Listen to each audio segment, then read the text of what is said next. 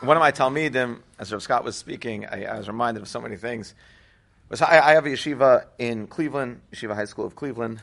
It's a very small school. We're more of a preventative school. Boys who were in the mainstream yeshivas, but they couldn't be celebrated in the mainstream. Not the mainstream's fault, not their fault. They just couldn't be celebrated in the mainstream, and that would have led to them just falling between the cracks and everything. So we're there, and I love these boys, but that line comes up a lot. You know, the line of Rabbi, after when we can't do something, or we struggle with our dorm, right? We have boarding houses, and it's very difficult, especially in the Cleveland winter, to get the boys from the boarding houses to the dorm, back to the boarding houses to the dorm. You know, we're trying to have a dorm or have a building. Would be great also, but to have a building with a. So I was schmoozing with the guys about the frustration. I love sharing with my boys the frustration that yeshiva is going through. I remember being a teenager when the Rabbi would go into their closed door meetings, and it was so alienating, because if you're going to do that, I hear, do it when I'm not here. It was very alien. Now we need to have meetings that we can't discuss in front of the guys, obviously, but not when the boys are around. It's like your children. If you have that thing that you gotta, every guy's worst nightmare, every man's anxiety is when the wife says to him right before the kids come home, "We need to talk." And then the kids come home after they go to sleep, and it's like, I can't breathe. What time did they go to sleep? I can't do this with 4 hours. Are you crazy? They're not melatonin. Get the melatonin out. We're knocking them out early tonight. That's not. So, but I was sharing with my Talmidim the struggle of, because they were sharing with me also that it's difficult. And we were sharing this, and one of the boys said to me, "Rebbe, don't worry about it. After I get out of here, and after," I don't know if you said it like that, it sounds like prison. But all right, after I move on, and after I make my money, right? It's a concept of a kid's money, by the way. Teenagers still have that same concept of a money, right? They all think that with that pizza shop job, they're going to move out, they're going to get an apartment, they're going to get their insurance, they're going to buy a car, they all have that they still have that concept of money. And he said, "When I get $1 million, Rabbi," I'm like, you can give it all to me, it still won't help. It's like, when I get my $1 million, Rabbi, I'm telling you, I'm going to build us a building, I'm going to get us a dorm. And I said to him, it's not like, I don't need your $1 million. You already gave me your $1 million. You showed up. You're here. This is worth so much more than that. I don't need your $1 million later. And I can't stand it when guys say it, because then I know I'm doing something wrong. I love that they feel connected and they feel a shiba that they want to give back. That's beautiful. But the ones that you see in their eyes feel that they have to pay you for this. They have to give back. They don't feel that you're doing this because you're so in love with what's happening. They don't feel you're gaining enough from it. I tell my boys all the time, it's very cliched, but it's so true. Every single year, I know I'm walking out a different person from that year. I'm going to meet some kid and I'm going to learn something I never knew. I used to give the boys brachas Friday night. Around the Shabbos table, we'll give brachas Friday night. I could do for my kids. My kids go first, and the boys know my kids have their seats on the table, and no one's allowed to touch the seat. It gets funny when there's other guests over there, and someone tries to sit in like my 4-year-old daughter's seat, and they're like, "Actually, that's Eliana's seat." And I'm like, "What?" And he's like, "Eliana's taking your seat," and she comes and she's like, "That's my seat." Like, fine. So I go around. I give brachas to all the boys Friday night. And one Friday night, I'm going around, I'm giving brachas. I go up to one boy, and I'm just going one boy to the next. Go up to one boy, I'm about to give him a bracha, and he moves out from under my hand, which is very, very common. He was a new kid. Moves out from under. He happened to have been a local boy, a boy that was local to Cleveland, which most of my boys aren't. He moved out from under my hand, and he goes, "Oh, it's okay, Rabbi. My parents already gave me a bracha." And my heart broke. This kid taught me such an enormous lesson. If he thinks that I'm trying to give him a bracha instead of his parents, the other guys might be thinking that also. Who in the world do I think I am? I was giving him a bracha as a Rebbe. I was not. And I switched it up. We do it by Shal Shudas now. because no one usually, and no one questions it. And when I go up and put my hand on their head, they're like, "What? Oh, okay." And no one's ready for it. They don't. But everyone gave them Friday night because they're used to their parents doing it. I cannot. I should technically be a number.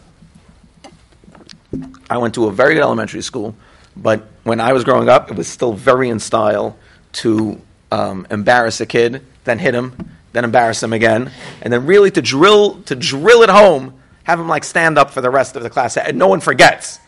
And so that to make sure that the trauma is like deep seated in there, to make sure they would have you stand up. So that would happen constantly, daily. I would get smacked, or what do you call it? And I remember one time, it was the 7th grade already, so like we were a little bit of an older kid. One of the Rabbeim from the other class, who I didn't know, I never said 3 words to.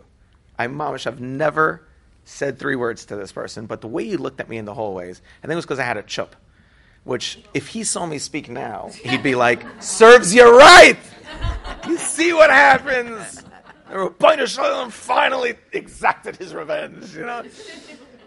He'd be thrilled to see me now.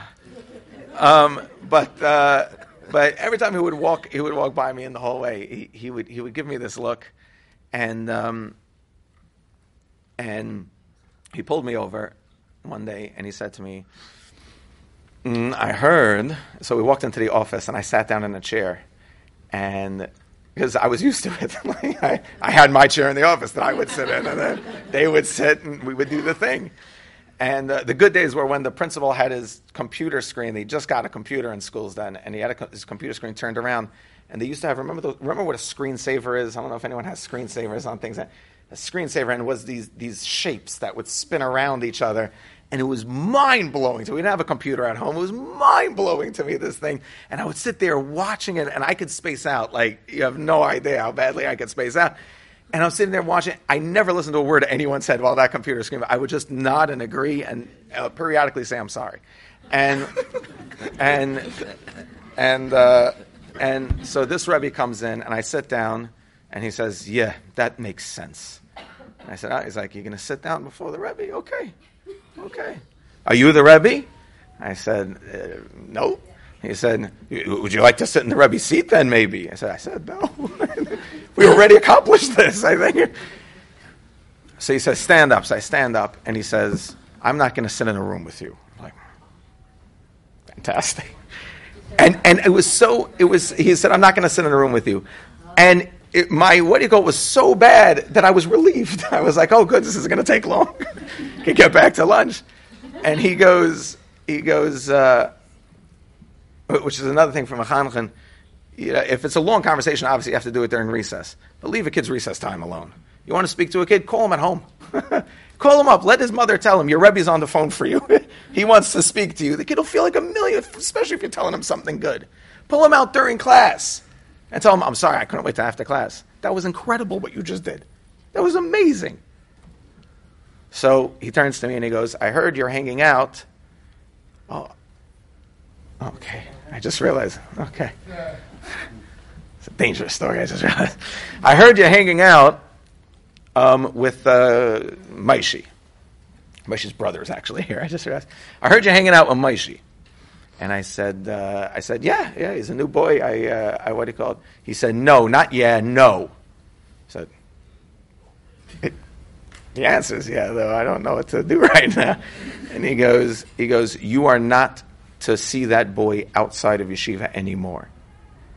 And there was 1 second where I felt so good. I was like, wow, that's so beautiful. I don't even know this guy. This kid that he's talking about is in his class. And the kid he was a little bit of, you could tell, he was a transformer of the year. He probably got him a pull. He was a little bit of a troublemaker. And he said, and he was trying to protect me. So he's like, "You're not hanging out with that kid anymore." I said, "Okay." And back then it was like, the Rebbe's word is the Rebbe's words. I said, "Okay." Okay. I was thinking to myself, I don't know what I'm going to say to this kid, but okay, fine. And he said, "Because you're not going to ruin that neshama." I'm like, and it took like a minute for it to even process. I was like, wait a second. is anyone else in here? There were so many other stories that I went for first because it made no sense that someone would do that.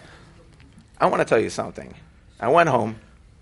It was back in the day before people, although when I was a kid, our two big fears were being kidnapped and quicksand. Those were our two big fears.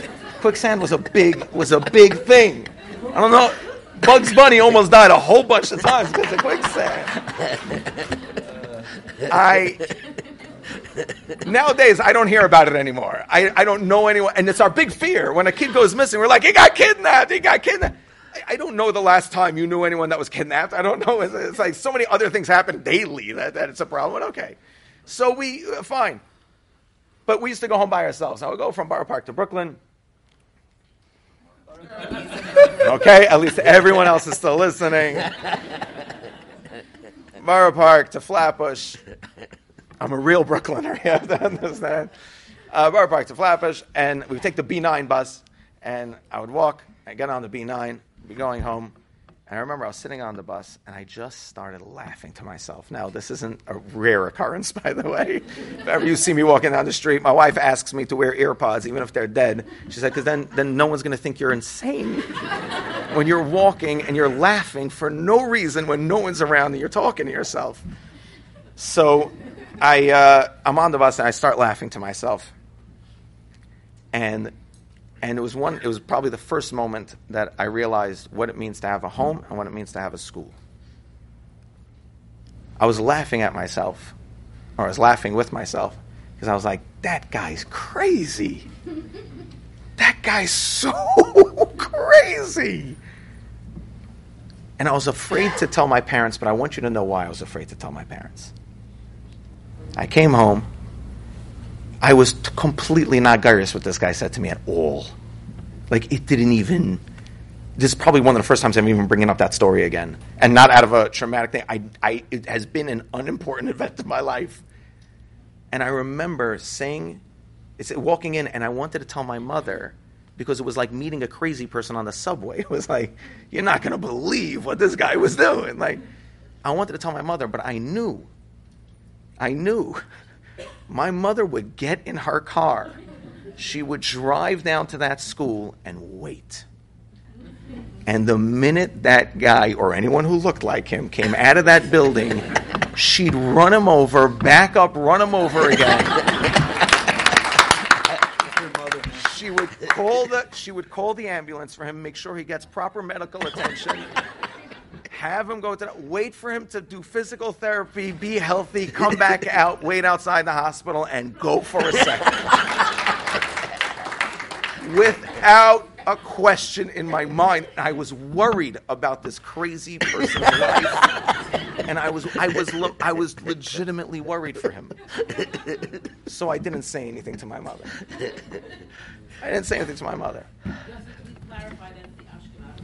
Oh, yeah. Very good. Yes. For everyone out there that's like, these Moroccan ladies. My mother is Ashkenaz. She's superbly Ashkenaz. But she's got the heart of a Moroccan. So that's why I always said that, anyone always said that Moroccan men could be very violent, could be very, what do you call it? And, I'm like, why don't you go see a Moroccan couple for a second? You tell me that we're worried about him, beating up on it. They're tough, these ladies. So, you got that I abandoned that joke halfway through. Good. My point is that right now, the way I view it, and schools are incredible, but the way I view it with my own children, as what Scott was saying, is that, and Rabbi Kayla's touched upon, I'm going to say it mean, but schools are a glorified babysitting service for me. That's what it is. They are not there to build my child. They're not even there to talk to my kid. They are not there to do anything but give him some information that he's never going to use again. Think about the valedictorian in your school. You have any idea where that person is right now?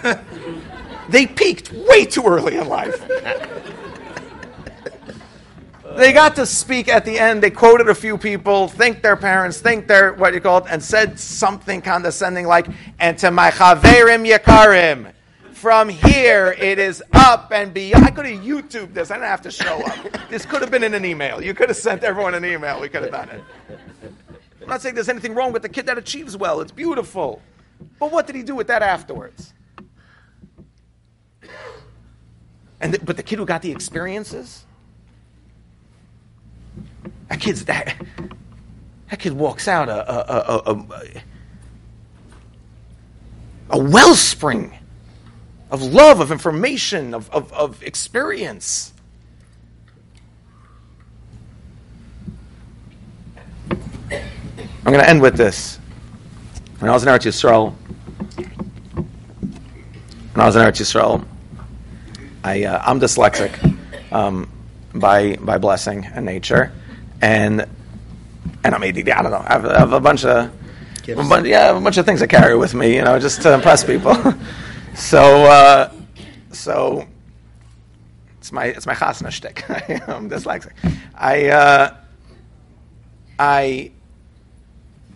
So I had a fear. I was very worried with my first son that reading, if you're a boy in a yeshiva and you can't read, your life is going to take we're the people of the book. If you can't read it, it's a big problem. So I was very worried. And when my son first went into Cheder in Eretz Yisrael, Rabbi Hillel was his Rebbe. There's something, I think Rabbi Scott will definitely agree, when you meet a Rebbe, even a fourth grade Rebbe, not even, I love how people downplay like a grade school Rebbe or an elementary school Rebbe. These people do more kiruv and save more lives and have the opportunity to do that on a daily basis. But when you meet a Rebbe, especially a Rebbe of young children, that loves what he does, that is so on fire about what he does. This Rebbe one time told me, this Rebbe Hillel, he said there's a machsan, a storeroom, in a storage room in the school, a whole machsan, however big these machsans are, packed with suitcases. Packed. He said, I have 3 suitcases in there for every month of the year. For every month of the year, I have 3 suitcases in there. Because that's what I use. I use all the stuff in those suitcases to decorate the class every single month. We do different decorations in the class. He switches up the whole classroom. That's a person who he doesn't have to do, he loves what he does. So I went in for our PTA, and my first thing was, how's he reading? I read with him at home, and he's not getting it. I don't think he's getting it.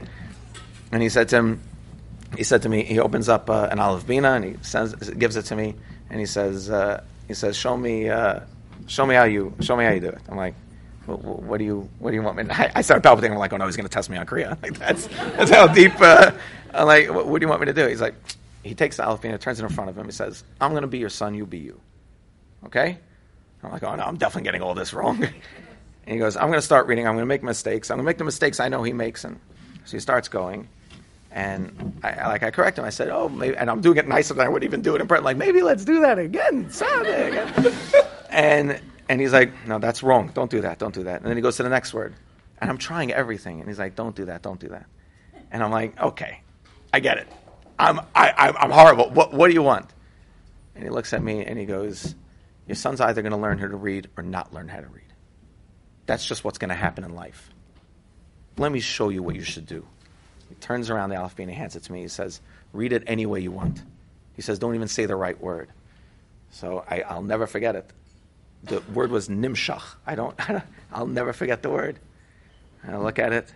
I say, nimsach, or nimsach. And he goes, Torah! I said, what is going on? I said, what is going on right now?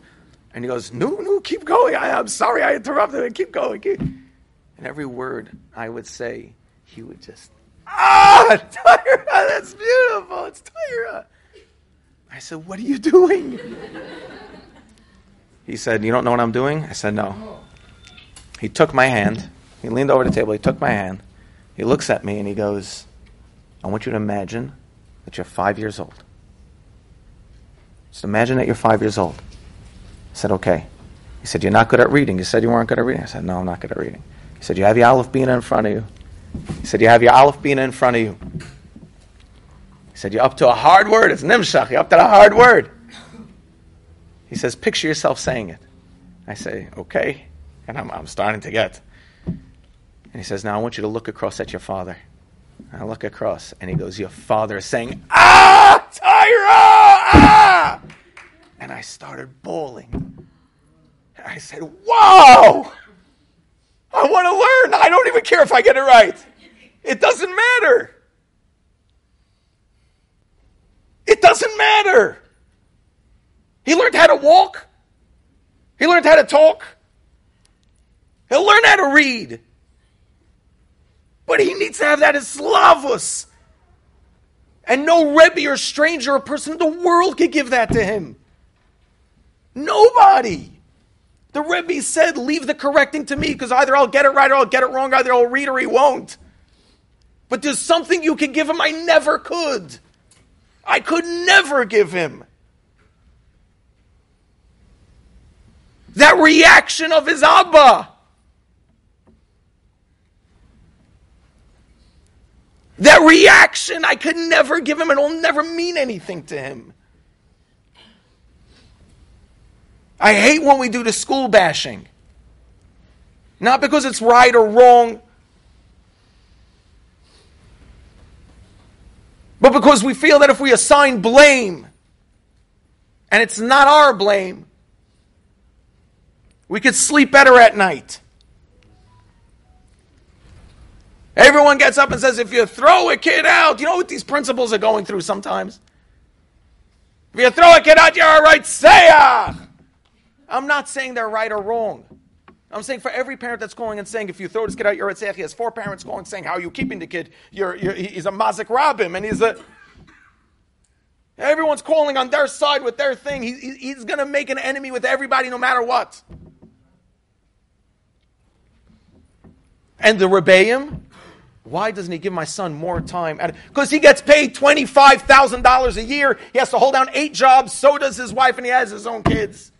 He's stressed.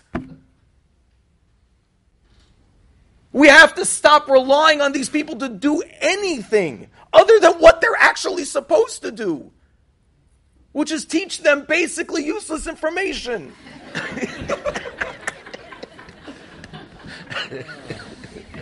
No, I've had some amazing rebbeim in my life. I will never forget Masechtas Makos, because Rabbi Weissler one time at the end of a class, and I was not by a stretch of the imagination the best kid in that class. I think it was me. There was a few empty spots. I was that bad, and then there was the rest of the class. They just put me a few levels below. One time, I don't know what it was. I don't know why I applied myself one day.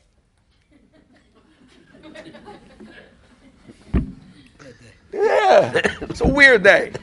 Whatever I watched the night before was not good enough to have disturbed what was happening. Clearly, I needed a distraction from life. So I paid attention to Gemara that day. And at the end of the class, he gives the whole shir. And I didn't ask any good questions, by the way. And this is how you know I'm a chanach. I didn't ask any good questions. I didn't raise my hand. I didn't answer nothing.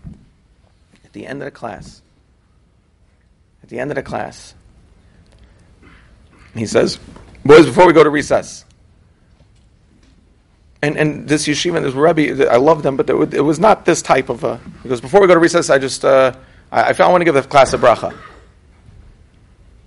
And everyone stops, and he goes, I give everyone here a bracha. That every single time you learn, your face should shine like Yossi Bensoussan's face is shining right now. He didn't even like me. I have no... I'm joking. I will never forget Masechtas Makos for as long as I live. We were learning Kufar Kapara that day. I'll never forget the line, the daf, when he went like this to prove to us Kufar Kapara. I'll never forget the whole thing. I remember the tie he was wearing. We're so afraid of negative influences and negative effects on our children. We're so afraid. But the first story I told you, I promise you I forgot until this morning. This story of Rabbi Weissler, I remember weekly.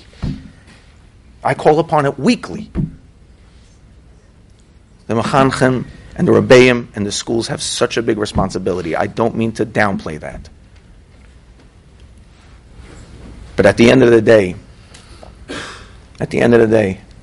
they're there so that we can get done what we need to get done. And every other minute, and every other hour, and every other time of our life has to be spent on how am I building this kid. And if you don't want to focus on how to build a kid, that's fine. Just focus on the fact that this beautiful kid is mine. They're mine. We always say, just love them. I always say, I love the line.